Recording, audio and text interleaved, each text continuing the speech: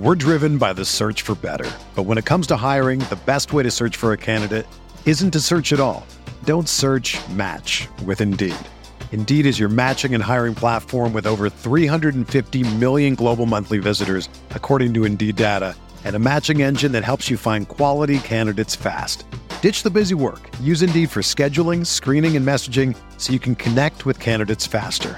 Leveraging over 140 million qualifications and preferences every day, Indeed's matching engine is constantly learning from your preferences, so the more you use Indeed, the better it gets. Join more than 3.5 million businesses worldwide that use Indeed to hire great talent fast. And listeners of this show will get a $75 sponsored job credit to get your jobs more visibility at Indeed.com/Blue Wire. Just go to Indeed.com/Blue Wire right now and support our show by saying that you heard about Indeed on this podcast. That's Indeed.com/Blue Wire. Terms and conditions apply. Need to hire? You need Indeed. This podcast episode is brought to you by Coors Light. These days, everything is go, go, go. It's nonstop hustle all the time. Work, friends, family, expect you to be on 24/7. Well, sometimes you just need to reach for a Coors Light because it's made to chill. Coors Light is cold lagered, cold filtered, and cold packaged. It's as crisp and refreshing as the Colorado Rockies. It is literally made to chill. Coors Light is the one I choose when I need to unwind. So when you want to hit reset, reach for the beer that's made to chill. Get Coors Light in the new look delivered straight to your door with Drizzly or Instacart. Celebrate responsibly. Coors Brewing Company, Golden, Colorado. Arteta! What a strike! What a screamer! Zola! And a fantastic goal! Arsenal back in it! And here's Limpar, lines it up, finds the net. Arsenal are in front. Arsenal proved players were the problem by finally getting a point by removing one from the pitch. This is the Arsenal Vision post-match podcast. My name is Elliot Smith. You can block me on Twitter at Yankee Gunner. Hey, look, people have been saying, is it the coach? Is it Edu? Is it the owners? Is it the players? Well, we got our first point at home in 5 games by having fewer of the players on the pitch. So maybe the players are the issue. Maybe if we play Everton with 9 men and Chelsea with 8 men, and the fewer players we have out there, the fewer of them can be bad and the results can improve. It's worth a try. We are going to tell you how to shave your privates later, so I'm assuming that's the only reason you've tuned in. I've been listening to the Tuesday Club. They're back, and lots of Manscaped content there, so I now feel that I have the pressure to even more expertly explain how to remove hair from your private areas. But that's for anon. For now is Paul. You can find him on Twitter at Pause in My Pants. Hello, Pause. Hello. Really? That threw me off. You doing Clive's thing? That's how out of tune with things I am. Woohoo! Yeah. Thank you. And Tim, you can find him on Twitter at Stoberto. Hello, Tim. Woohoo! No! Hello there. Hello there. Stealing my headlines recently. Okay, now I'm totally fucked. But Tim, we're going to get a little more from you today because it's been a while since you've been on and a lot has happened. I just want to really, really quickly give my personal journey with this because that's what everybody is tuning in for. Look, I did the Hot Mic live commentary yesterday, and the thing that's weird about Hot Mic is usually I'm on Twitter during the games. Not like endlessly, but I'm sort of seeing how people are reacting, and I'm joining in. When you're on Hot Mic, 2 things happen. 1, you're describing every single event of the game, so you're very, very focused on every single event. You have to be, because you're describing what you're seeing. 2, I can't be on Twitter, so I have no sort of concept of how the performance is being received. And after Hot Mic, I went on Twitter and sort of explained that I was actually probably more angry about this game than maybe even the Burnley game, which we'll get to later. And the response on Twitter was disagreement. And as always on Twitter, it was respectful. It was polite. It was people engaging with me about why I might have felt that way. No, I'm kidding. It was a lot of people telling me that I'm a hot take artist and that I don't really feel that way, which fine. We will get into why I feel that way. Unfortunately, I took that energy to the instant reaction pod for patrons and sort of unburdened myself angrily and may have overstated my point there out of an effort to get back at the evil people who were mean to me on the internet. So that was sort of my journey. It's now kind of marinated in my mind, and I think I'm in a position to explain. I have to admit I had a WhatsApp chat with Andrew Arsblog.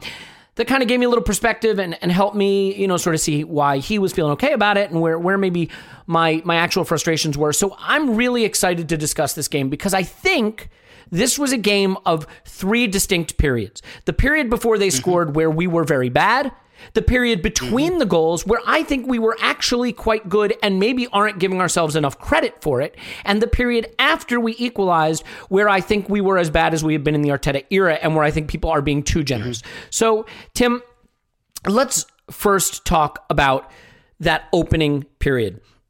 And are you at a point where you have any way to discuss Arsenal Football Club without defaulting to confidence? Because the way these players play seems incompatible with what their talent level is, and yet it's become so repetitive. Southampton had a plan. They executed their plan. We didn't seem to have a real answer for it, and I'm not really sure how to explain it because I think the players aren't very good, but I don't think they're that terrible. So how did you feel about that opening period before their goal where we just really couldn't...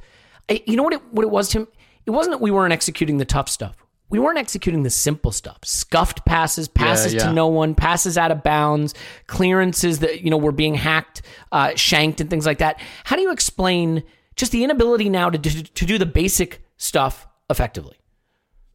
Yeah, I think there's a lot about confidence in there. So I've listened to all the podcasts I've not been on, and all of them really, really good. And I have a take on yours and Clive's discussion, Elliot. But it's definitely, you're right. Like this squad is not this bad, and I think it was Renato on Twitter who posted. He just posted a clip of the first goal against Man City in the FA Cup semi-final. I think he just put something like, "It's the same players. Like, where is this gone?" We know that they can pass the ball to each other. At least competently. And I was thinking during the Burnley game as well. I'm with you on the Burnley game. I think that game was a little bit a team that's down on its luck and a team that's down on its confidence. And, I think we would have squeezed out, not an emphatic, brilliant win. I think we'd have squeezed out a win in that game had, Granit Xhaka not had one of his look at how much I care moments. Aren't I great? And look at me, I'm doing this for the team. for the team as he strolls down the tunnel again. And I think you're totally right as well in that, like, even Burnley's goal, like, they weren't pressing or pushing for that, and it's an own goal. Like, that's just, I know this is kind of a logical fallacy, but that's just the kind of shit that happens when you're down on your luck. I did think that about the Burnley game. I agree with Clive's assessment on the instant reaction pod. I think we were waiting for something bad to happen in this game before we got started. And so the thing I was trying to distill during the Burnley game is there's definitely low confidence there, right? And during some recent games, I've been thinking, to what extent is this like low confidence or, confusion about what players are being asked to do and things like that? And I just haven't quite had that sense I got, at the end of the Emery reign, for example, where I was just like, okay, I'm not necessarily convinced these guys hate the manager. I just think they're confused and they don't know what to do anymore. And they've kind of given up on the idea that anything's ever going to become clear for them. And I don't have that yet. And I've seen, particularly the way we've started second halves, I've seen some semblance, I've seen, I think, enough signs that this team is still, invested in this manager, as it were. But it just seemed to, I definitely think it's mainly confidence. And I do think that's perhaps something that was missing a little bit from the Burnley pod discussion. The impact of low confidence, like, it's, you go up the stair. What was it Arsene Wenger said about confidence? It's like you go up via you go up via the stairs, but you come down via a lift, and you can tell that we're like in the basement confidence wise, even if there are like tactical things happening. And that's my daughter's contribution in the background. I love it. Yeah. Just getting involved with the family business. And Tim so is moving the baby from one nipple to the other. That's why you heard it crying. Paul rehearsed that pre-pod, by the way. Go ahead. Yeah, we should stop doing video for these things, shouldn't we? And and so like I think there was like a real, you could see that there was real low confidence there, but there was a reaction of sorts, you know. And I think, what was it Aubameyang said afterwards, something about, you know, we're nervous, and when you're nervous you do bad things. And actually that's I think that is the phrase that sums up this team for the last 4 or 5 games, to be honest with you, because even when we've been kind of, well, I think more against Burnley, we've been more on top and then just done something stupid to make the game more difficult for us. Yeah. And that's really kind of, yeah, I think you're right that there were 3 periods to this game. And I thought, you know, once we got the equaliser, or even when we came out for the second half again, I thought, okay, this does, you know, because at half time I tweeted something like, I think we're in, you know, Arteta has 45 minutes to save his job territory. And I wasn't necessarily thinking or talking about the result. I was thinking, if they do that again, like that performance, even if they lose, but they perform, you know, fairly well, like that would, you know, save him. But I was thinking another 45 minutes like that, and I think he might, like, I genuinely, like, I thought even Arsenal might think this isn't going anywhere. And there was a response, I think. So I think I would rule out, you know, the fact that these players have quit on the manager. Maybe they are a bit confused. Maybe they just can't do what he wants them to do. But I do think that confidence is a massive, massive part of this. And I think that's why you saw the last half an hour you did as well. And I'm sure we'll talk about that at length. That's going to be the thrust of the pod, I think, because I think it's the area where I have the most confusion about how to think about it. And I think you made an important point about Burnley, Tim, which is that in the context of our season, I think we have reached a point where we've stopped looking for performances and purely looking for results because we're so low. And I do understand that. But that Burnley game, if that came on the heel of 10 consecutive wins, we'd all be saying, we were going to win that if Xhaka doesn't go off. It's bad luck. It's Xhaka's fault. That was going to be our 11th win. We had that game. But because we lose it in a run of losses, people just lost their mind, myself included, and understandably. Vice versa, if this Southampton performance came on the back of 10 consecutive wins, I don't think people would be saying good battling point. I think people would be saying it was a disgraceful performance. And again, I understand the context. We aren't coming off the back of 10 consecutive wins. So in the context, any point is welcome right now. How we got there, though, the question for me that we're going to wind up talking about later in this pod is, was this an indication of turning a corner, of stemming a tide, or was this an indication of the direction of travel continuing to be down, but just getting variance luck with the actual outcome? Paul, one thing that Tim talked about, though, is these are the same players, and you know where the slide is coming from. I think to some extent, though, it is, you know, mediocrity is an interesting thing. You know how, you know, I'm sure you do know this, Paul, because you read books by fascist dictators, and you have, your tastes are unconventional. But like, you know the story of like boiling a frog? No? That'd be fun, because then I can tell you. Yeah. Well, let me tell you. It's basically that, like, very much so. if you put a frog in like cold water and turn it up and boil the water, the frog will just like boil to death. I think it's a frog. Will just boil to death. But if you put a frog in boiling water, it'll hop out. The point being that, like, you normalize to deteriorating situations to the point where they're literally killing you and you don't notice it. I mean, that might even be relevant to the pandemic, right? How quickly we've normalized to being stuck in our homes, wearing masks, not being able to see each other, and just getting on with our lives. But like, Mohamed Elneny is an example for me. This is a player who everybody a couple seasons ago would have fully acknowledged is not the level we need, is not the caliber of player to take us forward, is not a player who has a future at the club. He comes back from a season away. We've slid so far down in quality and caliber, performance and technical level, that now he is a preferred piece of the midfield. And I think this game was just a little reminder that this is the same Mohamed Elneny. Just because he looked good in one game opposite, you know, it reminds me of Francis Coquelin. Francis Coquelin looked good against Manchester City in one game opposite Santi Cazorla. And from then on, there was this myth of Francis Coquelin. I think there's a bit of a myth of Mohamed Elneny from a good game he had standing next to Thomas Partey. But the fact is, Mohamed Elneny is pretty limited. And I thought this game, Paul, was kind of a back to reality about the kind of midfield we have, and especially a player like Mohamed Elneny. So for me, this game and our slide is all about midfield, the technical level in midfield, players that can't move it with tempo, can't progress it with urgency, can't hold it under pressure, and really can't make the critical impact when the environment is anything other than just perfect for them, like a Thursday night game. So for me, it's about the midfield. In particular, this game, I look at Mohamed Elneny as an example of where that acceptance of mediocrity comes in. And am I being too harsh on Elneny, or do you think that there's some fairness there in terms of my appraisal of the midfield?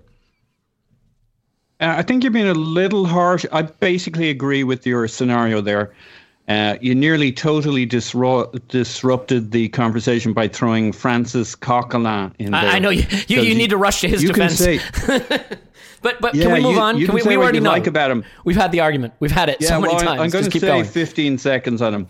There is nothing average about Francis Coquelin. Touche. He did not have one game against Manchester City in which he popped. He popped in many games. Now, why would that be? Could he do it without Cazorla? Many think not. But he, whether he was good or bad, whether it was a good game or a bad game, he was not average. He had superpowers and he had massive flaws. Whereas the antithesis of that is Elneny, apart from once every 4 years or when Halley's Comet comes through, he hits a thunder bastard from the halfway line.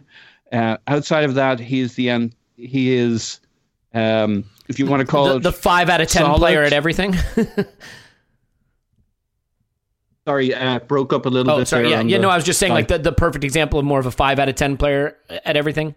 Yeah. Like always, you can bet. Now, the thing is, where I think you've been a little harsh is he can also be a 6.5 out of 10 player when he has a bit of confidence, a bit of love, blah, blah, blah. I think we've seen some of that, but it still doesn't fundamentally change your summation that he is not the level that our midfield should be at. He's a goodish player, but he's not a good to great player. Boiling frogs and concept, I think that's right. But I guess I'm not struggling with that as much. I kind of thought we were all on the same page, but then I'm not out there arguing with people at the moment about it. Like, we're not very good, and we're getting a little bit worse all the time. But that only seems kind of natural to me, given what we kind of know is going on and what we see on the pitch. And I'm pulling my hair out about it because we seem to be going in a downward slope, but it doesn't cause consternation for me. Like, everything that's happening seems entirely understandable given the kind of slide we're on. We need some things to break our way. At the end of this game, something broke our way, which is good. As you intimated, it doesn't mean we've even begun to turn a corner. I think Clive made a great point that, like, we started this game waiting for bad things to happen, like a beaten dog. And, like, we kind of needed to go down a goal before everybody said, oh, shit, right, let's jump in this together. Let's go for it.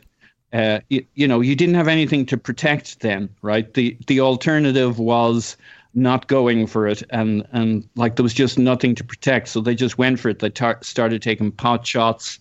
There was clarity as to what was going on. The worst situation in the world was when we're tied, because the guys are like, I don't trust you, I don't trust me, I'm not fully confident or even partially confident that the manager is giving us the plan that makes us successful. So I will try, but I won't try super hard because I don't want to be the guy who gets red carded, screws up, makes the mistake. Everybody starts not trusting themselves, anybody else, and you kind of... So until we have some good fortune, not brilliant play, or the manager comes up with some super duper plan he's been saving for this moment, I mean... I guess you're going to struggle a lot more with consternation than I am. I'm kind of seeing what I expected in the Southampton game at each stage, but none of this surprised me. I'm not saying I could have guaranteed you it would turn out like this, but I don't know what the dilemma, we started cagey and scared against a good team who went a goal up, that clarified things. There was no other option then than everybody to go for it and trust each other, because the alternative was not doing that. We got our goal, went down a player, and then we busily shit the bed, as I would have predicted we would have, because we've been through it so often. Yeah, look, it's not so much that I expected different. It's that I think there is a willingness to say the players are shit and we're shit, and yet there's not a willingness to be honest about the individuals. You know what I mean? So it's like, oh, the players are shit, we're shit. But no, Eddie Nketiah is good. He could come good. We should keep him. Mohamed El-Neni, no, he's good. He's got a good engine. El-Neni back in the midfield, mate. Yeah, that's what we need. And like, you know, I feel like at every level, we acknowledge not a great the squad. time to assess them, though, is the problem. No, but none of them are good enough, and that's why we're bad. And I just think that, like, if we're going to agree we're bad, we need to agree the players are bad. And the players are very, very bad. And I think in this game, we sort of hit a nadir in some levels. Aubameyang is terrible at the moment, but he's not terrible. He might be getting bad. Like, that's something we're going to have to come to terms with. Like, he might be getting worse. Yeah, but just a couple of months ago, he was a very, very good player. Now, he may be in a gradual decline, but he's not terrible. There's a massive trading when you're bad. I agree. When confidence is gone. When people aren't we're not getting him the ball. We're not getting him in space. You know, Eddie Nketiah is a really good, I suspect, penalty box finisher. He never gets the ball in the penalty box. He played a nice little pass in the build-up to this Paul, goal. do you see what you're doing? Players are do you not see what getting you're doing? into the positions where they can shine. You're doing what I'm saying, I view, and I'm not saying you're wrong, but I view as the problem, which is we're willing to say the team is shit. And yet, when it comes to the individual assessment of all the players, we have an excuse for why that player's not shit. The team is bad. We're not playing well. We're not getting them in the position where they need to. All of these players are bad. All of them. None of these players are good. They all have to go. None of them are taking us where we want to go. If every single player at Arsenal left today, we'd be no worse with 11 new players. They are all bad. And like, Aubameyang is the least bad of them. This is where you get into trouble. But they're all bad. Okay, all right. Tierney's fine, and Gabriel's fine. Like, they're all bad. 90% of them are never top four quality. They're all bad. Who's good? That is not the same as they're all bad. Oh, come on. We're at 15th or 16th in the table. That's the performance of this team. That is not the level of all the players. Some of them should be playing for a club that's 15th or 16th. Some of them should be playing for a club that's 7th, 8th, 9th. You're absolutely you're right. That's fair. This is still less. We are less than the sum of our parts right now. I cannot disagree with that. You're right. I think they're not all bad players. It's just you can't have proper conversations if that's your starting point to say all the players are just bad. You just can't have a proper conversation. It's hyperbole and it's not helpful. I hold my hand up. You're right. What I mean more is I suspect that there may be 2 or 3 players in the squad, full stop, that are a level that when we want to be a top 4 Champions League team would, at where they are right now in their career, right now, are at that level.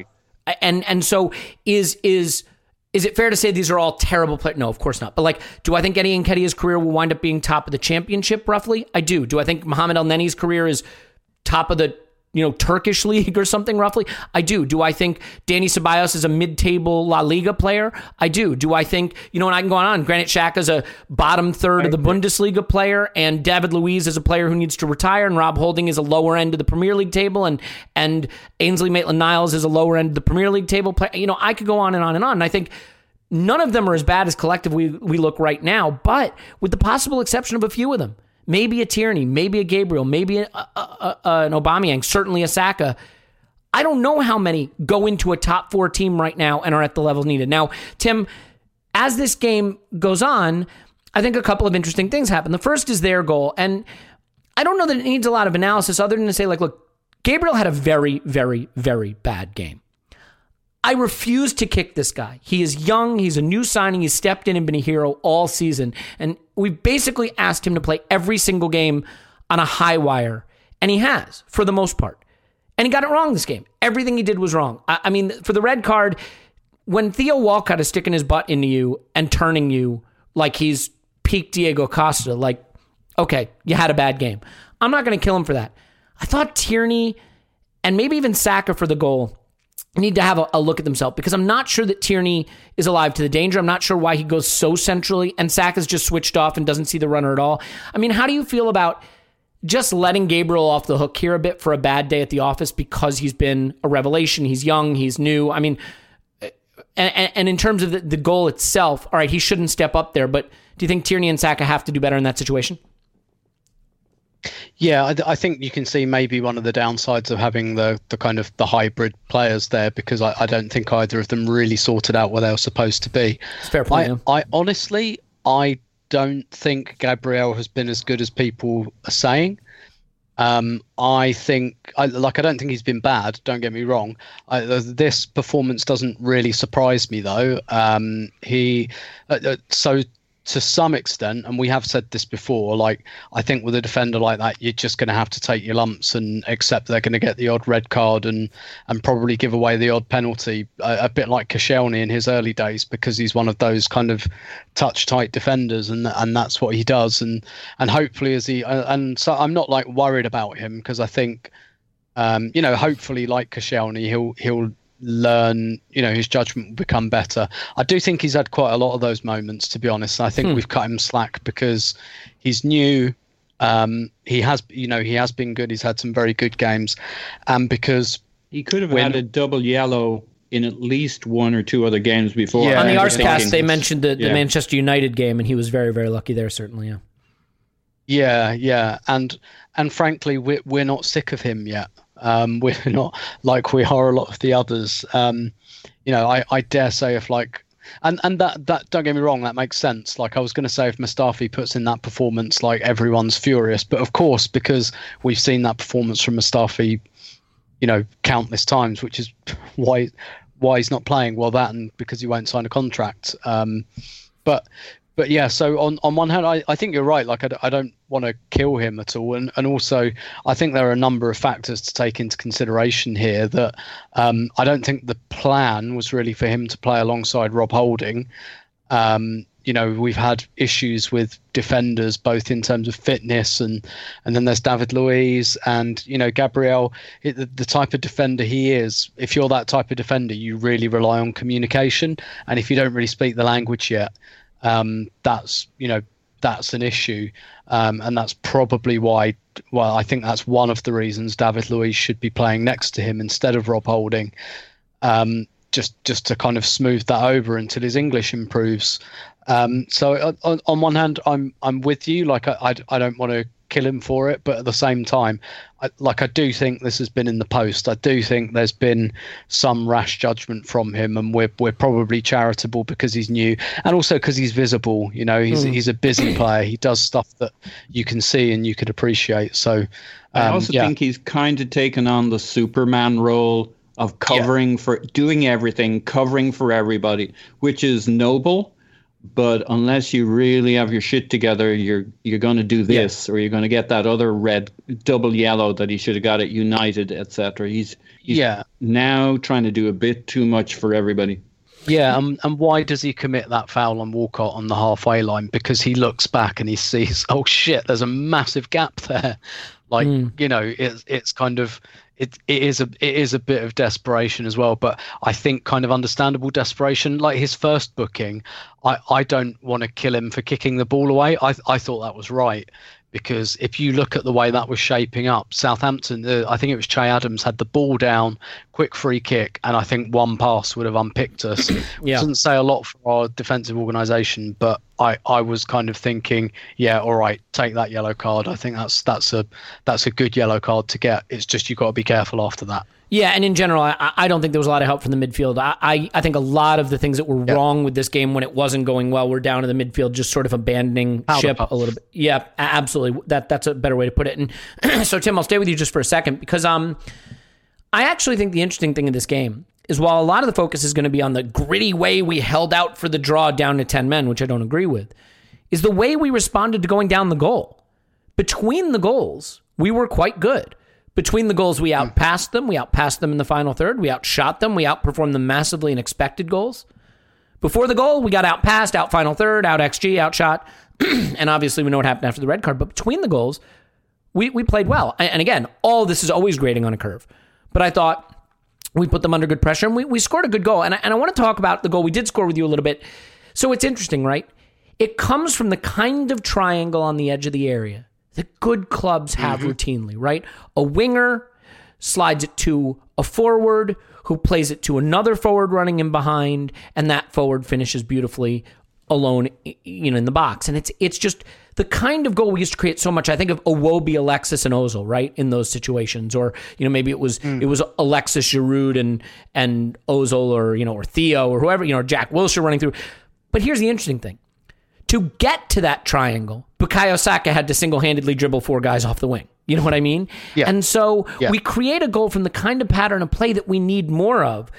But the problem is the way we create that pattern of play is Bukayo Saka having to basically put on a cape and a Superman outfit and get us into that position. And then we have to get a little lucky with, I think the Saka pass is intended for Aubameyang, who doesn't get it, which allows Nketiah to tap it through to him. Great. We'll take what we can get.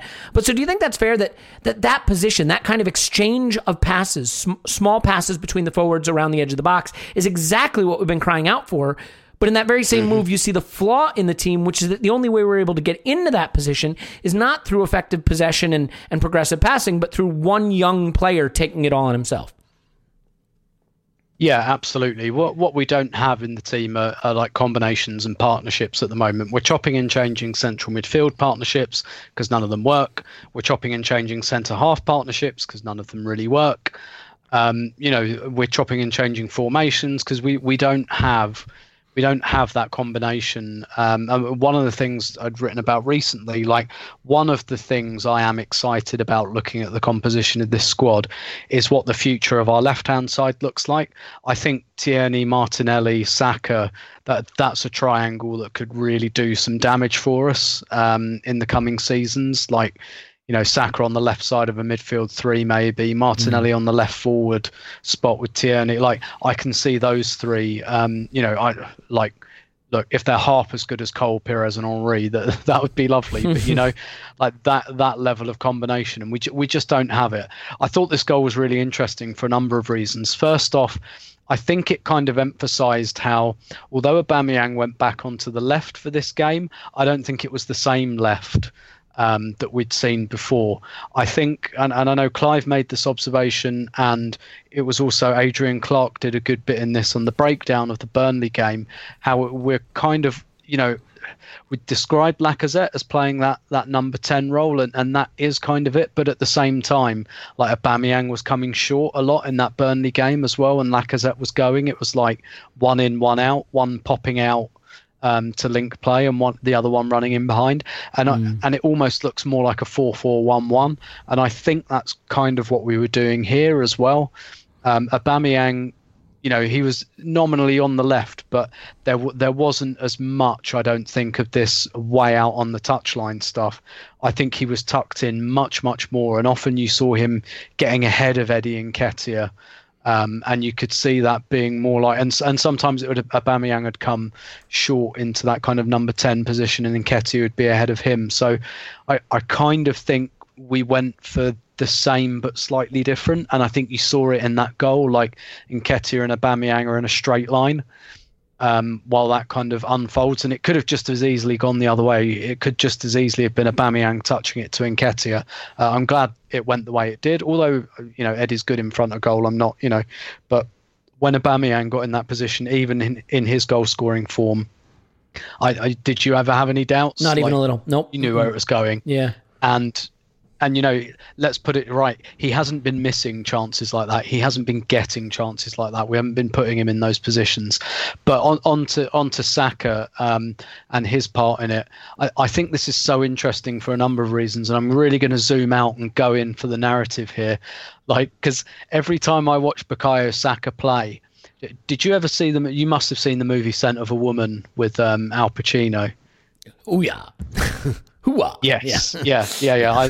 I love that movie. I feel like Colonel Frank Slade at the end of that movie, giving the big 3.5-minute speech about Charlie, who's played by Chris O'Donnell, as like, I'm Colonel Frank Slade and Bukayo Saka's Charlie, and I'm standing there in front of everyone going, protect this guy's future, because like this guy has character, and that's how I feel about Saka. It's not just that he's a brilliant footballer, and it's because he has and given what we've seen in the last couple of games, Granit Xhaka grabbing someone's throat and pretending to be the big man, that's not character. That is the opposite of character. That's a quitter. That's someone who's taking himself out of the situation for his own ends. Quitter. We've seen it several times, and a quitter is like a cheater, Elliot. If someone cheats on you, if they do it once, they'll do it again, right? You say this, when someone shows you who they are, believe them. We've seen it from Xhaka. Quitter. I'm not fucking fooled by that guy pounding his chest and walking off down the tunnel. Fuck off. Quitter. Ceballos, first half, gets into a brilliant position, and the shot is on in front of goal. And he checks back, and I'll stop short of calling him a coward for checking back. I do think it was because he was too scared to take the responsibility, but I'll give him the benefit of the doubt and say, well, okay, confidence is low. Nketiah is there. All right, pull it back to Nketiah and we're square. But then to dive for the penalty, quitter, absolute quitter of a move. And that for me, like, that's Ceballos struck off now, like, fuck off, quitter. Not interested in you pouting and pretending that you're all upset when you've been substituted. Fuck off. You got substituted for a reason, and it's because, you know, Arteta sees you. He saw that. I saw that. And you might fool some people, like Granit Xhaka has fooled many people into thinking he's a leader because he does all this performative shite that means nothing. Quitter. No personality. Personality is what Bukayo Saka did. Personality is taking the ball when the team is at its lowest ebb and everyone is so low on confidence, and like bumping your way past 3 players who are all trying gamely to hack you to the ground, who've already like hacked you to the ground a couple of times and you've twisted your knee and everything because you've been trying to do this on your own. Going past those 3 players, playing that pass, that is personality. That is character, right? And what Ceballos and Xhaka are doing, that is not character. This is character. The only personality and character that matters, it's not what you say on social media. It's not how upset you look when you've been sent off or you've been subbed. It's 2 things. It's what you do when you've got the ball, and it's what you do when you haven't got the ball to try and get it back. And Bukayo Saka has character and personality in absolute stacks, and he absolutely shames a number of the people around him, and some of those players should be looking at that. And I really hope Arteta is like showing them this move on repeat and saying this is what some of you guys, what a lot of you guys are missing at the moment. This is what I want to see. This is how you dig a team out of a hole, not by diving for penalties, not by grabbing people's throats. This is how you dig your team out of a hole. And that's why I just love that movement. And also, like, just tactically speaking, that's the value of dribbling, right? We haven't had enough dribblers for years and years now. That is the value of dribbling. That was really the only time we pulled Southampton's defence out of place, and it's because Saka pulled them out of place by running at them. Yeah. I mean, I'm just going to take your last 3 or 4 minutes of contribution and put them on the end of season highlight reel because I thought that was well said. I want to do one last thing before we get to the red card and the period after the red card. And Paul, let's talk about the right-hand side, because Tierney, Ceballos, neither had a brilliant game, but good passers and got the ball to Saka, and Saka was able to make some things happen. Elneny, Maitland-Niles, not good passers, didn't get the ball a lot to Pepe. As a result, he was more off the ball. I thought Pepe made a couple of really intelligent runs. There was one where he made 2 runs. He tried to make a run in behind on the right flank, noticed that the ball wasn't going to be able to get there and that the defenders were dropping deep, and so instead he cuts in and makes the run to the top of the box for the cutback, and he has a really nicely struck left-footed shot that's blocked on its way to what looked like it might have crept in at the left post, and then he has another one that's blocked in the box from a similar run. I thought his movement off the ball was good. I just think the difference between his game and Saka's to some extent is we went back to that left side bias, because on the right-hand side we didn't have the passers to get him the ball. How did you feel about the way the right-hand side functioned? I thought a positive game from Pepe in some ways in what he tried to do without a lot of the ball. But for me, I have to admit, I did not see this as a good Maitland-Niles game. I think the things that worry me about him came to the fore again, which is the passing. A lot of sloppiness, a lot of inability to really move the ball forward passing-wise. Look, the guy is a much better defender than Hector Bellerin. Much, much better. I don't think there's even any debate about that. But I think his weakness in possession showed up in this game, and I think it was also part of the reason why Pepe was forced to play more off the ball than on it. So do you have a thought about the way the right flank maybe didn't function as well as the left flank? Again, always grading on a curve in this moment. Yeah. I think that's all very fair summation. I think I've seen better passing games from Maitland-Niles at right back and even left back on his wrong foot than this. But it's certainly the concern with him. He can be slow. He also had a couple of moments where he maybe took the easy flick or pass to drop us in it and turn over possession. And that's kind of a reading the room focus kind of thing that, now ain't the time to do a quick flick back heel and let's see if we can make something happen here when you're that exposed. You're now our right back pal. It was not his. It was a disappointing game from him. I thought he would be better. I thought his passing would be better. I thought where he might let us down a little bit is just final third, whipping in the crosses or whatever. If he runs into the box, I think he's a decent attacking option when he gets up the field and runs into the box and dribbles. And you'll see defenders backing right off him because he does have the tricks and the step overs and the speed and the pace. His final ball is not going to be great, but that wasn't really his problem in this game. He was a little disappointing playing us up and out. And yeah, you're right. The whole right side, therefore, between him and El Neni, who was maybe a 5 out of his range of 5 to 6.5 performances out of 10. He toiled manfully as usual, El Neni, but didn't really give us much of a spark. I think the thing about Pepe is more, it was a game of what could have been here. He had 2, as you mentioned, shots on his left foot, which were very promising for him. And they're the kinds of thing, we got the Saka goal, which is probably about as much as we deserved. I call it the Saka goal, but you know what I mean? Yeah. And it, it was great. It was a nice goal from Aubameyang too, a nice finish. He looked the part, and it gets him on the score sheet. It gets us with an open play goal in the last 12 hours, which is always nice. So I mean, if we find a way to turn this sucker around, that goal and this game could be worth its weight in gold. Doesn't mean it was great. It was a great or good performance. Right now we're going to be scrapping for periods of performance. We had 10 minutes against Burnley, which you can't exactly take to the bank, but it was very good and very promising.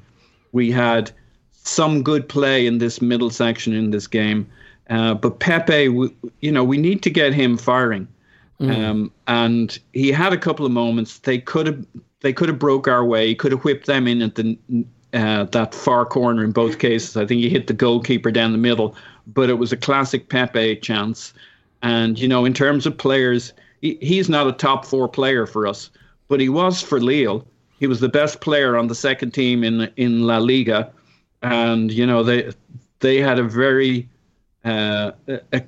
creditable run in the leading into getting them into the Champions League, and he was the man. So he's a player who's massively underperforming at Arsenal, and that's clearly partly Arsenal that has him in that situation. Clearly, maybe a lack of maturity with the player, not handling the move well. But there's a whole, what we got from Saka on the left, we could so easily have got from Pepe on the right, or he could have just put away one of those 2 chances, and that's where that would have been where we got our goal from. He had 2 moments, and one of them he hit really well on the volley. I mean, that I would say that was going in, but some guy stuck his leg out. Yeah.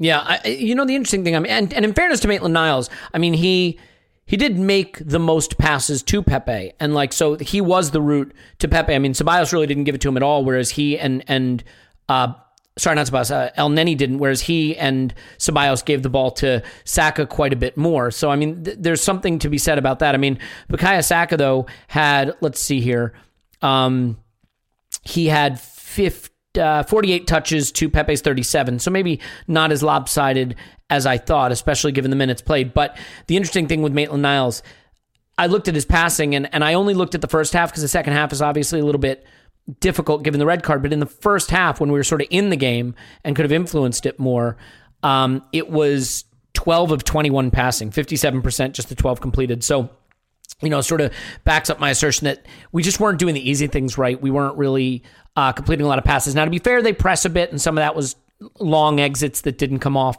But in general, I just thought it was sort of a return to the left side bias. So I think it is time to get to the hard part of the podcast, and that is what happens after the red card and after we score the equalizer and sort of the end game there and how I feel about that versus maybe how I should feel about that and how we should take that. So I think given that that is going to be maybe a prickly kind of part of the podcast, I think it is an opportunity for us to just take a pause and talk about not being prickly. Talk about maybe just taking things a little smoother, making things a little smoother. And you know that the best way to make things a little smoother is the Lawnmower 3.0 from Manscaped.com. And if you go to Manscaped.com and use the promo code ArsenalVision, you're going to get 20% off and free shipping. So I think you need to go to Manscaped.com and use the promo code ArsenalVision and get the Lawnmower 3.0 because you don't want to be prickly, you want to be smooth, especially in these difficult times. Feeling smooth. No abrasions, no chafing.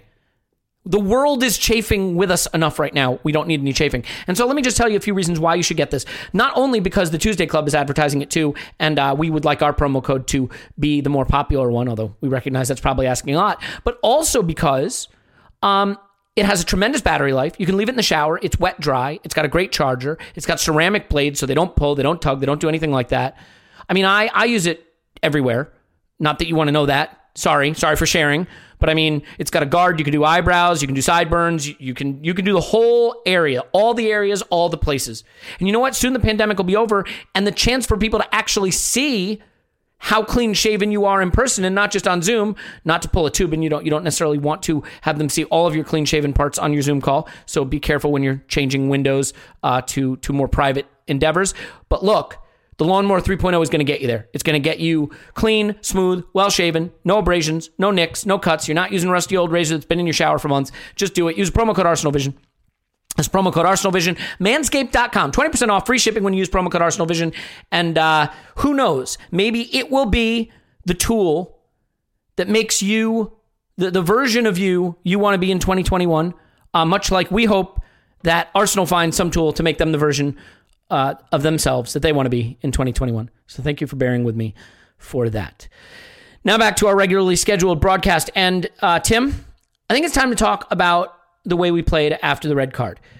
I don't want to set this up, I think, by saying, here's why I'm right and my view, and then having you and Paul sort of defend why that's not the case. So I think what I'd rather do first is just say, you know, the interesting thing is after we scored the equalizer, people will remember this game based on what happened after the red card.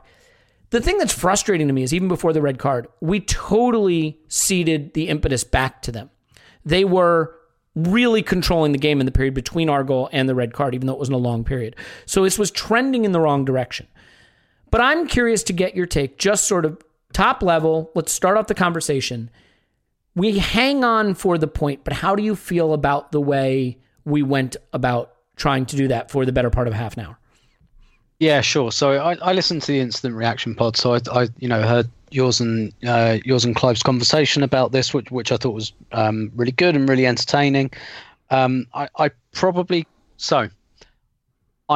with you in terms of, on one hand, I think even if you're hanging on for a point, having 10% of the ball is not actually the most logical way to do that. Even if you don't want to create, possessing the ball at least a little bit takes some of the pressure off you, and it's probably not the most logical way to do it. That said, I do think Clive made a good point in counter about what Spurs did to us when they had the result that they wanted against us. They they possessed the ball probably about 20% in the second half of the North London derby.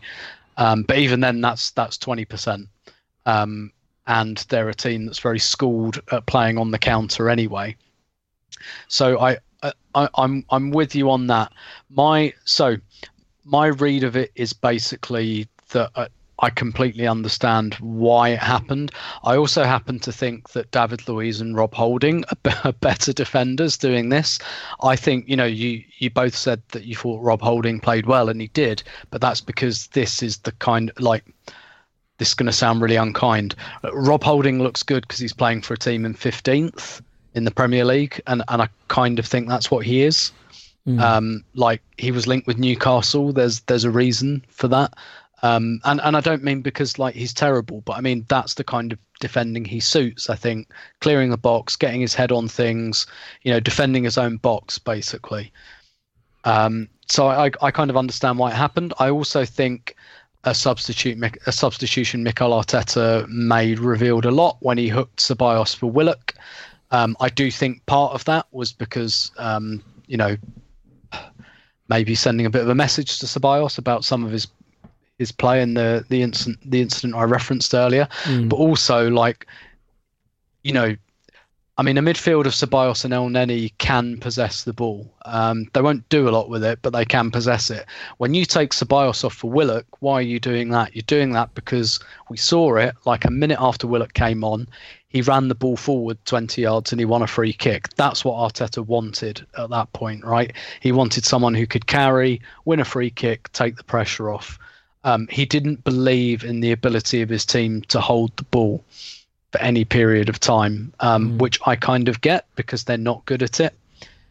As for how I viewed this, I think it will entirely depend on what follows, because I'm more inclined to agree with Clive's take that, confidence comes back slowly and this is one brick and you go back brick by brick by brick.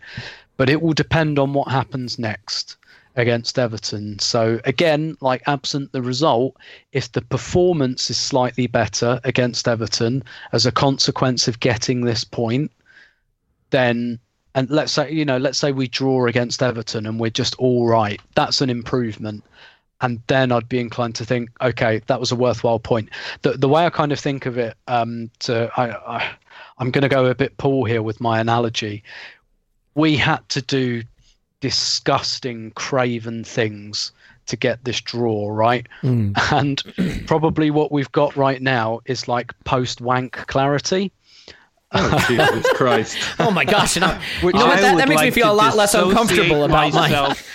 So without putting I'm not going to not put too fine a point on it. I'm going to put a very fine point on it. Sometimes you get the post-wank clarity, the tissues are there. There's items from the fruit drawer in the fridge, that you delete all your internet history, you get rid of it. And you're God, I've done this now. I need to get rid of all of this paraphernalia, delete my internet history, and just forget that you're in the baby's room, for God's sakes. That's how we need to treat the last half an hour of this game. Is we did something horrible and disgusting, and we got what we needed. We got the short-term kind of, the short-term hit that we needed. Let's never speak or think about it again, and let's never do it again. Let's clear it all away. We will not be analysing this. This will not be coming up in our video analysis sessions. We did something craven and disgusting to get our point. That's it. Done. Let's never do that again, because let's never be in the position where we have to do that again. And let's use that as the building block for Everton and Chelsea. And who knows, maybe we'll even be 1-0 up in one of those games. Ha ha ha. With 10 minutes to go. And that experience of defending our box will come in useful for, hopefully not as much as half an hour, but maybe 5-10 minutes we need to hold out in one of the upcoming games. Maybe that will be useful for us. For me, it needs to be a one-off. And if it's a one-off, it's kind of fine. If it isn't, and if we're 0-0 with Everton on 61 minutes and we start doing that, it's a problem. It's terminal. You know, so that's how I'm looking at it. It's about what comes next. Basically, It needs to be a building. It needs to be a jumping off. That's what it needs to be. So setting aside that you've sort of broken my brain a little bit with the analogy, let me just lay out my perspective as sort of clearly and logically as I can, absent any sort of emotive language. Because as I said at the beginning of the podcast, I came into the Instant Reaction pod a little bit fired up from kind of being savagely disagreed with on social media, which fair enough, by the way. Yeah. You know, like fair enough. And just to put like a coda on that, I do think listening to the Instant Reaction pod, like I wouldn't say that Arsenal deserve credit for that or it showed fight or anything like that. Like it's a credit neutral, you know. They did it. They kind of needed to do it. They don't really deserve credit for it. So setting aside whether I think trying to battle for a point in this game was right. I mean, there's a part of me that says, like, we've let our expectations fall so far. We still should have tried to get all three at home to Southampton here. But where I will give in is I'm completely sympathetic to the idea that this team just needed a point. Totally fine. My argument isn't that we battled for a point. My argument is we didn't battle. We got lucky. This is bad process. If we play that way in that situation 10 times in a row, 9 times we lose and 1 time we get the draw. So I think saying we battled for a point misrepresents it, and I'll explain why. We were outpassed 246-21 during that period. In the final third, we were outpassed 89-2. In the penalty area, 14-0. They completed 14 passes inside the penalty area. Okay? They completed roughly 99% of their passes, or sorry, not 99%, but like 91% of their passes to our 55%. Now, here's the thing. We took off Eddie Nketiah. Look, I know that we lost a center back, but we didn't really lose a center back. What we did is we took one player off the pitch, and the player we took off the pitch was a striker who had 23 touches in 64 minutes, or 66 minutes, whatever it was, 23 touches. So the suggestion that when you take a player off who had 23 touches, who wasn't really in the game from a possession standpoint, and by taking that player off who was never really that involved anyway, you are now going to be outpossessed 90-10, that you cannot complete more than 55% of your passes, that you can't push them out of your box so that they are completing literally 10% of their, or 5% of their passes inside your penalty area, that they are completing a third of their passes in your final third. The thing that bothered me wasn't just the concession of possession completely, but the willingness to sit so deep. I was on the hot mic and I said the irony is right before the Redmond chance. I said, look, we're really pinned back here. We're pinned so deep in our penalty area. We've got to push out a little bit. We've got to push the lines out a little and get some pressure on the ball. If you don't pressure the ball this close to our goal, they will find an opening. And like a second later, I think it was Vestergaard or whatever, chipped that ball over the top to Redmond because he was under no pressure. You don't have to be a sensational footballer if you have 10 yards of space at the top of the box. You know what it reminded me of, guys? Ironically, how the teams play us in the Europa League. And we see how our mediocre players suddenly look like, pick a player, peak Mesut Ozil, I hate to invoke his name, when they're given that much space and time around the area. So it's the two things. It's the complete abdication of any responsibility to possess the ball at all. That we're not going to try to pass to each other at all. We're not going to try to kill the game off by having some of the ball. It's also the complete abdication of territory, that we're not going to press the ball. If you say something is a battling point, I expect to see we're in their shorts. We're on the ball. We're making tackles. They're struggling to complete the passes. They're trying to bring it over the halfway line to pressure us, but we're in their face. There was none of that. We didn't expand the accordion at all. We shrank into our box and gave them all of the opportunity. And to be fair, if James Ward-Prowse had his normal game of delivering crosses and set pieces, we'd be in a lot of trouble. The thing that I think deserves a lot of credit, Holding especially, is just that they never troubled us from set pieces, and they're one of the best teams in the league at that. So, that is sort of where I come down on this. And think about it. There was a game during the Emery era, towards the end of the Emery era, where we went down to 10 men against Aston Villa, and it's some of the best football we played under Emery. We were down a goal, we were down a man, and we battered them and won it 3-2. Now, this Southampton is better than that Aston Villa, but they're not Barcelona, peak Barcelona. They're not Manchester City. So I think, again, I understand the point in context was very important. What I can't get to intellectually is the idea that we battled for it somehow, because we didn't. We didn't battle at all. We sat in our box. We were scared. We couldn't pass. We couldn't get out. We couldn't keep it. Out past 246-21. 14 completed passes in the penalty area. And a lot of just praying to get away with it. And we did. And I think we got away with it because Southampton didn't do what they could have or should have done. Not because we did. And you'd say, oh, well, we had a chance too. We did. We had the header. The holding header could have won it. And that would have been even better than the draw. But if we're going to be focused on process rather than outcome, I think the reason I'm upset is I don't see this as, people were like, Elliot, you got to stop the rot. I don't see this as stopping the rot. I get that we got the point and I'm thrilled. But I see the way we played that last 30 minutes as more of the rot, as a scared team that abandoned all of its footballing principles. And my last point, Paul, before I'll turn this over to you, because I know I'm on a bit of a monologue here. A lot of people on social media, their attitudes are like, oh, so what? 4 consecutive home losses. Southampton are, much better than us right now, and we're just supposed to go at them down to 10 men. Well, first of all, you could say maybe we should, but no. See, that's the thing. That's the false binary. I'm not saying the only options are what we did or go at them. I'm saying the option is have some of the ball, possess it a bit. The irony, guys, how did we win the FA Cup? How did we play under Arteta early on? We played out from the back. We played around pressure, right, for quick hitting goals. So this should have suited us a bit. Sit in, pass out, have some counters. We didn't do any of that. So I think, no, it's not that we should have gone at them. Of course not. I get where we're at. I get the low ebb we're at. I'm saying when you're out past 246-21 for half an hour by Southampton at your home pitch, just because you've taken off a 23-touch striker, that doesn't sit right with me. Seeing us, you know what it reminded me of, Paul? It reminded me of a League Two side in the FA Cup trying to battle for a replay against the big Premier League team.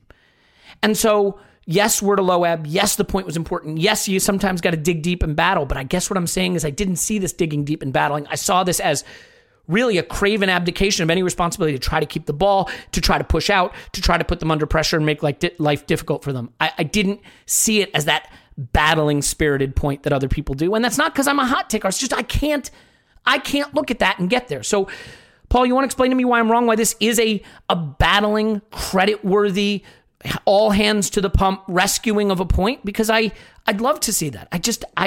It's not what I saw on my screen. So, I guess I think your problem is you're arguing with the different audiences. Like, you had a debate with Clive, he had a take on comparing it to Spurs. You had your debate with people on the Twitters who were defending some aspects of the performance. You and I had a good chat on WhatsApp last night. I mean, my position is this is not how you defend with 10 men against another team. So, debating the process, clearly this is not how you do it. I wouldn't defend this process. I hope we never do this again or never feel we have to play this way again to defend with 10 men. But I guess where we depart is, I don't know why you're flabbergasted, confounded that this is where it has degraded to in this game. We shit the bed. There's no confidence. Every time we have something to protect, we were 1-1. We had this point. We were on for a historic series of 5 defeats at home. Never, ever been done at the club. We're at a point where people don't know if that was the last game that manager would ever be coach of if everything went tits up. Now, he mightn't have got fired the day after, but it might have been the game that meant we were spiraling out of control, that players' careers at the club were all about to go tits up, that it was all going to get uglier and uglier and uglier. This is a traumatized team. We know that. So what did we do? We shit the bed. Let's take your scenario. We keep Eddie on, or we keep somebody who can hold the ball up a little further instead of, say, bringing in on Willock. Except the manager's thinking, he just has this instinct that the only thing we can do is run like crazy. Now, I'll disagree with you on this. This was a fighting performance. It just wasn't a good performance. It was fighting as individuals, every player doing everything they could individually without relying on the team ethic, without worrying, without believing that the other players will be in the positions, receive the ball, help play out. They all basically said, fuck that. It's every man defending for himself, tackling, running, covering. I mean, it was 110% effort and it was bad process. It was lowest common denominator because they don't trust themselves, each other. The manager right at that moment said to himself, I don't trust any of this shit. Let's put on some people with some legs who will make tackles, who will cover the box. There's no belief, right? And so this is not I guess I'm still flabbergasted because I think you think we're going to take this forward as a plan. It wasn't exactly a plan at the time. It was a reaction. It was an absolute shitting of the bed to the fact, oh my God, we have once again, like the scenario wasn't even planned, right? A red card. And the manager's like everybody's just traumatized. It's like, here we fucking go again, expecting bad things to happen. So they put on some players to make tackles and to cover. It's not good. It's not the way you should do it. But I don't think it necessarily means anything beyond if in the next game against Everton, guess what I expect to happen if we're 1-1 with Everton and a guy gets red carded. I expect the same thing to happen again, and I'm not going to be flabbergasted. And I don't know who I'd be arguing with on Twitter about it. But if they really want to tell me that's a great process and this is the way forward and we're turning it around and it was a fighting performance beyond a bunch of guys doing everything they could individually, well, I guess I understand why you get into that debate. But I just don't think there's a lot to debate here. We're in a bad place. They care. They just don't know. Once they're under the cosh or it feels like things are going bad, it just degrades into a bunch of players running around trying to do what they can do. What's the way forward? Well, we need some luck. We need some breaks. Things that are somewhat not under our control, because we're going to get games back to back unless we get some luck. If we had a two-week break, they could work on something. If we could get some players back, but we've lost them. We weren't planning to lose Gabriel. Now Gabriel's out, I guess, for one game. Don't worry, Shaq is back. It's all good. Yeah. So, we're just rattled. And it's only when we're all clear what we need to do. We're a goal down. We need to be aggressive and play that we can play. But as soon as we're one goal up against a half-decent team or 1-1, we're going to get ultra-conservative, not trust each other. It's going to be like this for a while until we get lucky and we get a couple of results. More likely is it gets worse.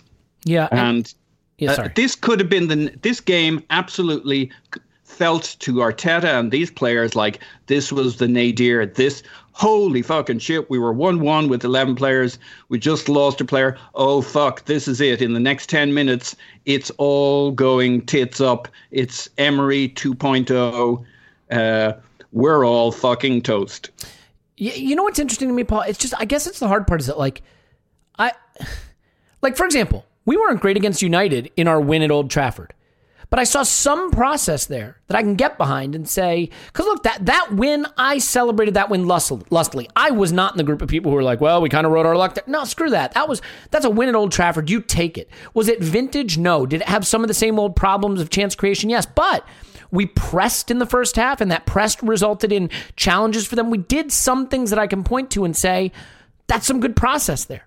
The irony is, we went down to 10 men against... Were we down to 10 men against Leeds? I feel like we've been down to 10 men against everyone. Yeah, we went down to 10 men against Leeds. We get a draw against Leeds that we probably didn't deserve. And what's weird is I remember people felt that game was crap.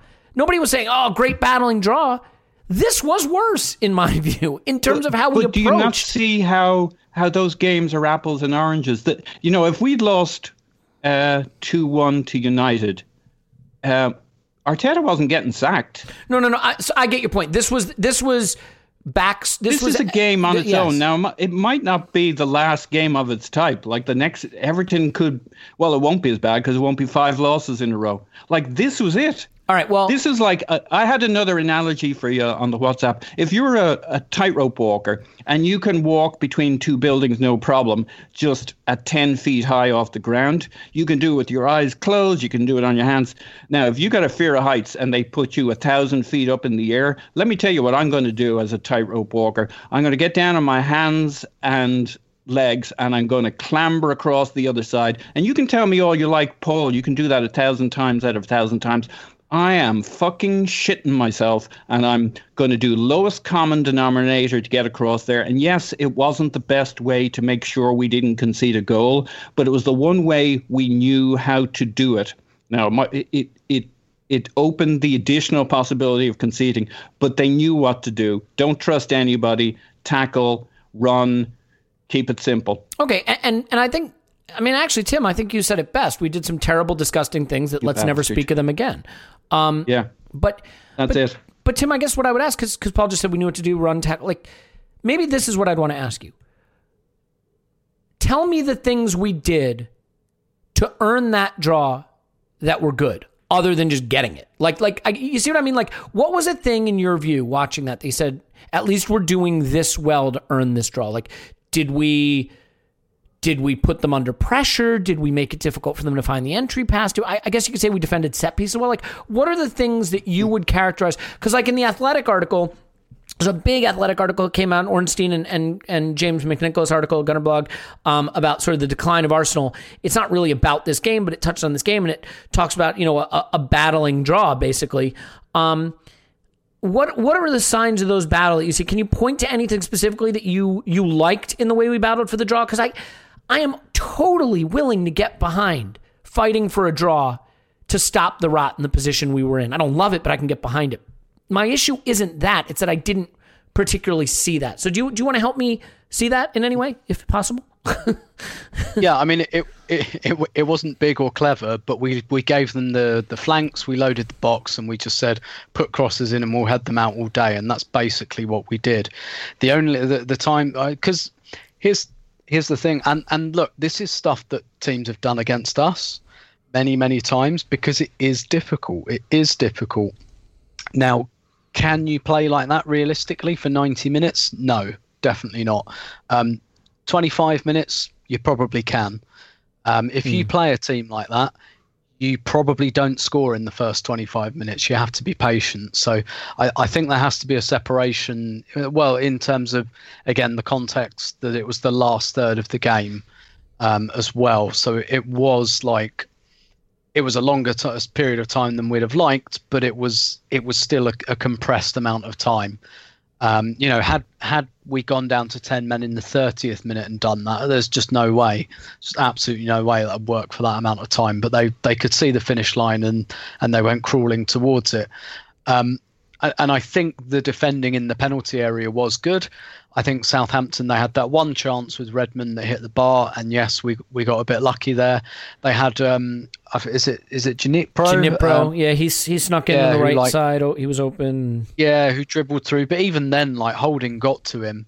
I thought Holding did well when we were down to red. That would be a silver lining there. Yeah, he marshaled the defense. Like Holding and Luiz, like they both did, because like what do they both want to do whenever we come under pressure anyway? Like we saw it, you know, in the FA Cup semi-final against Man City as well. Like David Luiz likes defending on the 6-yard line. That's where he feels comfortable. That's where he runs to when we come under pressure anyway. So again, that's not like big or clever, but that was the tactic. Like I said, we brought on Willock, I think, because Arteta wanted someone who could run the ball up the pitch a bit. But again, we just didn't have enough about us to do that often enough.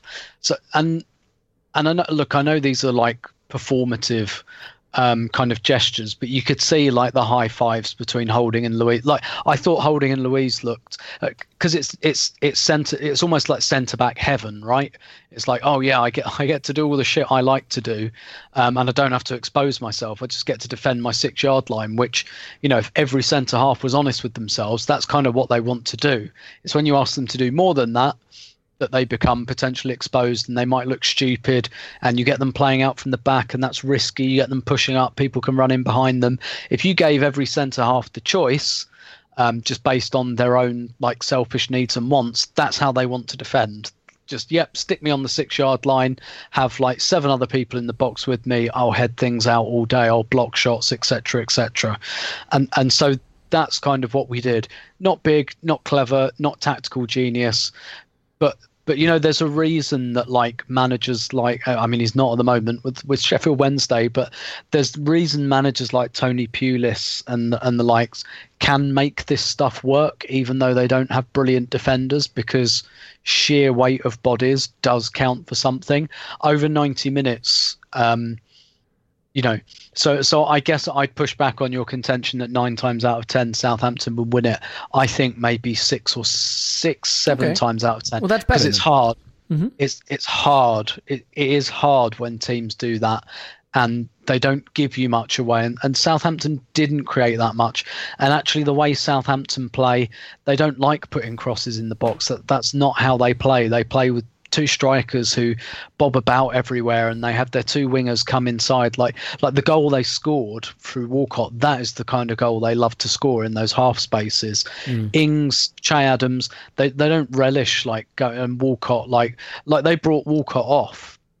Because as we've seen over many years, there's no point in having Theo Walcott on if you're just bumping crosses into the box. He can't really cross the ball, and he definitely isn't going to head one in for you. So they kind of had to take him off. So not big, not clever. I think it was battling in a sense. I kind of agree. It was also a bit craven in that it wasn't especially brave. It was. It was absolute last ditch lunge for your car keys, kick the guy in the balls and run away kind of stuff. But that's I said that's what we had to do to survive. I mean maybe if we were a bit more confident, we wouldn't have to do that to survive. But so I don't think there was any brilliant plan. I don't think there's anything I can tell you that would make you back away from your view there, but I do think it was battling in a sense, in that I think a team that has given up doesn't do that. That's very fair. And I mean, I think it is hard for me anytime I see an Arsenal Football Club on the pitch, team on the pitch that can't keep the ball, can't pass to a teammate, can't push out a little bit, can't get out of their box. I can think back to some of the times we played Barcelona in their absolute pomp. Or some of the Bayern Munich games, there's a little bit of that. Some of Manchester City when we were kind of in decline and they were in the ascendancy, and there was some of that. We've even had a couple games against Liverpool at Anfield, but at the Emirates against Southampton, even if they are a pretty good Southampton team, to be out past 246-21 over a half hour, and not get out of our box, it was hard for me to watch. And I think that taking off a 23-touch Eddie Nketiah doesn't mean you have to play that way. But maybe I am simply not accepting the depths of the nadir we are in at this point, and that getting out of it any way possible. And to Paul's point, that the only thing that matters is not having that 5th consecutive loss at home. And we didn't, and that's great. And so I think we can sort of wrap it up there. But before we do, I just want to sort of ask Paul, I guess the other issue with playing this way, I think a little bit, is you're looking for a foothold. The funny thing about the Burnley game is we played decent. We really did. Going down to 10 men cost us the chance to win a game we would have won. We weren't great. I'm not saying we were great. The fact that we lost it had people losing their mind, but there were parts of that game where we played better, accessed central spaces better, had better exchanges around the edge of the area, things that you wanted to see. My worry now is we play an Everton team that just beat Leicester 2-0. We're not going to have our best central defender, in my view. We're not going to have Thomas Partey, certainly, and our best midfielder. And we're going up against a team that has a little something about them and coming off a big win. I guess what I would say is coming off a game like this where, you've played in that fashion to battle out a draw. I mean, how do you see this leading us into the Everton game? I have to admit, I'm really worried. Now, nothing would surprise me less if all of a sudden, I turn out to be wrong and the 1-1 draw was all we needed to arrest the decline and we go and we smash Everton. But I am a little bit worried that going to Goodison Park on Saturday, coming off a game where we had to play in that way and not having Gabriel and not having Partey, I'm concerned. So, I mean, do you share that concern, or do you think that this point can be the foothold for a turnaround? Yeah, I mean, maybe this is at the root of why we are such different creatures, you and I. I mean, going into Everton, I'm assuming we're screwed Like, you're going to be the end of it, upset about this, that, and the other. I'm going to be like, yep, yeah, that's so. So can I stop you for 1 second, actually, because I didn't put good context into the question I want to ask you. I think the reason I'm worried. So like, part of the reason I would have liked to have seen us push for something more against Southampton at home is because it's Goodison Park on Saturday, it's Manchester City in the Cup on Tuesday, it's Chelsea in the league on Saturday, and you wouldn't be surprised if we lost all three of those games heavily. So I felt we sort of needed more than what we. But if I'm on the tightrope, if I'm on a tightrope between two buildings, I don't give a fuck what I'm doing tomorrow, right? So it's not good. You don't have the luxury. That's fair. You want to like, we are geared to, first off, above all other things, first survive. That's what last night was. It wasn't pretty. It wasn't good. It wasn't even the best way to survive. It was the simplest way to survive. Get 10 players around who'll be physical, make tackles, stick close together. That was it. That was the plan. Because if the plan had been more advanced, there was no confidence. And to do something more than last night required some level of belief in yourself and others and the plan, and everybody just realized that they expected the worst things in the world to happen, and there was no trust. So they said, screw that, we'll all just sit deep, make tackles, be physical, head the ball out. Lowest denominator football we can have. Now, the problem, to your point, is we now go to Everton and we've to reflate ourselves to play actual football. I think it'll be kind of like the start of the game against Southampton, where we're trying to go through the motions of playing football where we trust each other while we really know we don't. Then they'll go up a goal at some stage. That will clarify our situation and we'll play better football. The only problem is we might find out they're even better again, so it may not have the same arc as the Southampton game, but I think the Southampton game with Everton being a little stronger is exactly what we're lined up for the next time round. This point hasn't fixed anything, but it stopped things getting worse. And maybe things got a little worse. Maybe, to your point, that last 20 minutes does take a little bit away from our confidence the next time round, but not as much as losing. So that was the deal they thought they had. They didn't think this was good process or the right thing to do or the way to go into Everton, except to beat the alternative.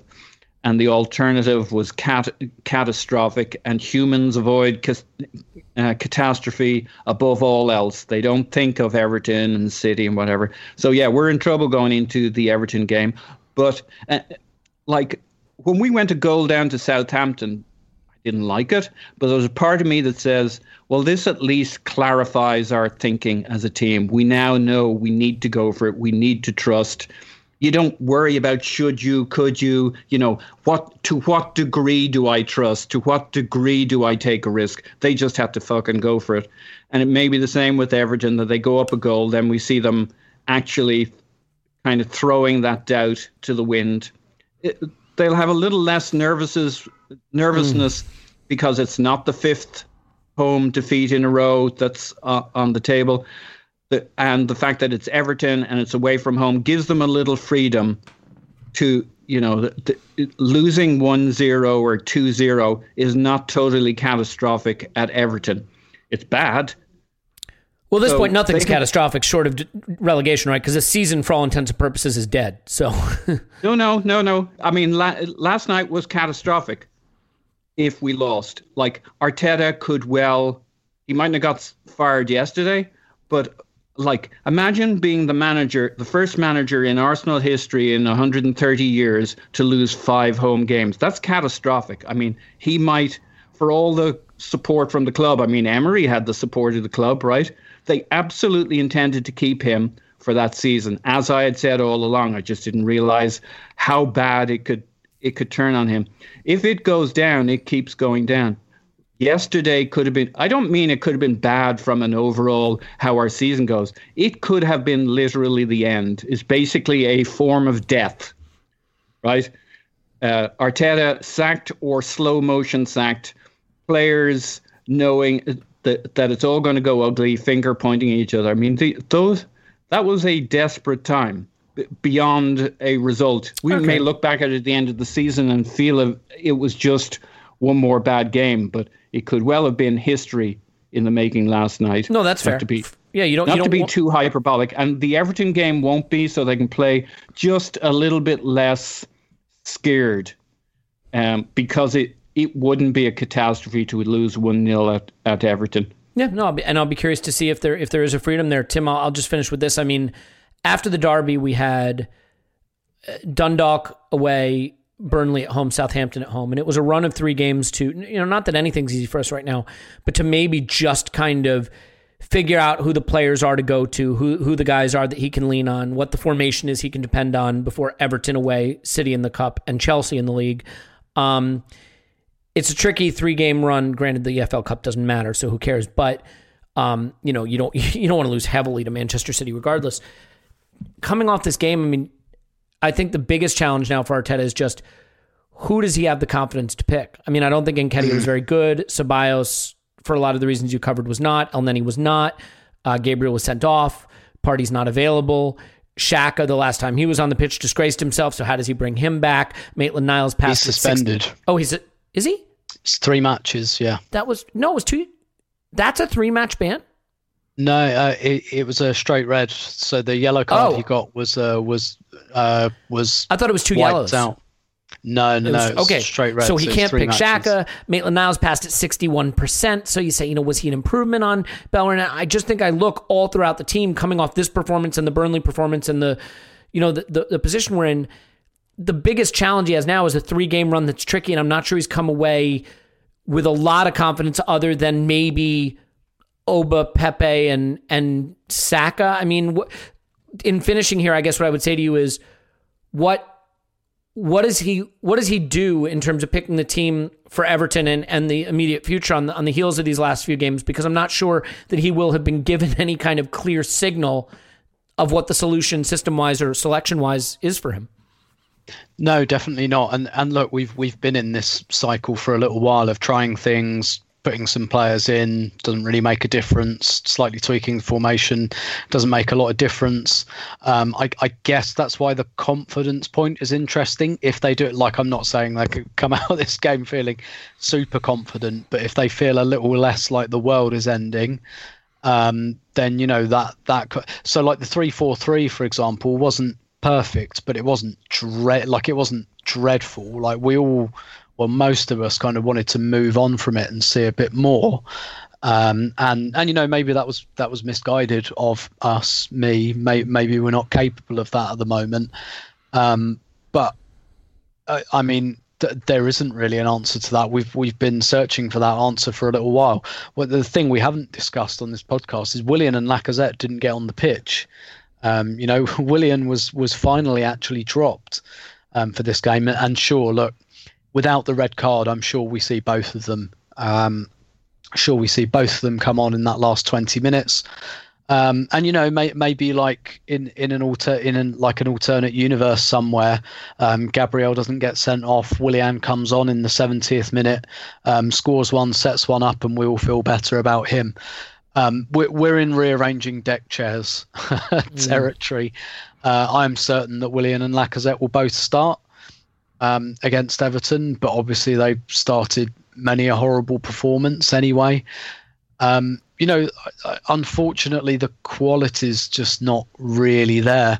Particularly when you look at the bench, there aren't that many players you'd look at and go, oh, if we play him, like let's be honest, right? I guess I'd rather see like Reece Nelson than Willian, but Reece Nelson's not going to change our fortunes, I don't think. And we just don't have enough of those players, unfortunately. And I guess the problem for us is that we've built our team around, like, our superstar is a guy that just scores goals. Yeah. And is not a guy that, inspires you out of trouble per se. He's a guy, give him half a chance, he'll score. That's who we've built our team around. And so you need to at least be creating chances, and we're not. So, it's difficult for Aubameyang to inspire us out of this hole when he's not getting the ball.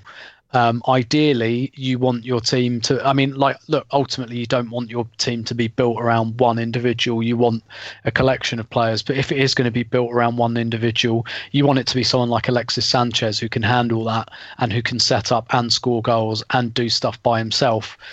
That's not who Aubameyang is, and that's kind of who our team is built around at the moment. So I'm really not sure. I'm not sure there is anything he can do other than rearrange those deck chairs again, probably go with Willian and Lacazette again. I do think there has been a little bit of promise in this kind of split striker role. He's been trying to get Aubameyang like off of that touchline. And if we can just keep 11 players on the pitch and sustain, and we've been better, I think, when we've been confident enough to attack at sustaining pressure. I guess my optimistic read here is that I do think when I look back at these games that Arteta is aware of what the deficiencies are and he's trying to fix them. The fact that he's kind of put Lacazette back into that number 10 role, that's because he knows that we have no presence in that part of the pitch. The problem is that Lacazette is not the player to solve it, and the player to solve it probably doesn't exist in the current squad, absenting the fact that Mesut Ozil is not in the squad. So he is at least recognizing the issues and he's trying to address them with the tools he has. It's just the tools he has are not great. They're better than this, but they're still not great. So I think it will probably be more of the same, and just hope that the intangibles, that the confidence builds a bit. So at least maybe in a month's time we can have the conversation again about the 3-4-3's average. Can we do more? Rather than the conversation we're having at the moment, which is it okay to have 21 touches in the last half an hour at home to Southampton because we're so desperate for a point and we're at such a low ebb? Can we get back to the discussion where how do we go from average to good rather than how do we go from terrible to average? Yeah, that's exactly right. The shame of it with the red card, and red cards always destroy a game, but this game, the shame of it is, my takeaway from this Southampton game was all poised to be, wow, we played really well once we went behind, because we did, from goal down to a goal to equalizing. I mean, really good grading on a curve again, but there was something there. And it's a shame because now, the way that game finished, I don't know what building blocks you have other than just the point. So we'll see. Tim, I think that's a good synopsis of it. I'll be curious to see who he picks for Everton, but I tend not to say I feel for managers because, they get paid a lot of money to have a really high-profile job, and this is what they sign up for. So, but I do feel for him because I don't know who he picks. Tim's on Twitter, Roberto. Thanks, Tim. My pleasure as always. Paul's on Twitter. Pause my pants. Thanks, Pause. Woohoo. Analytics Pod coming tomorrow. More football on the way, and hopefully more fun football. We love you, and we'll talk to you after Arsenal 10, Everton 0.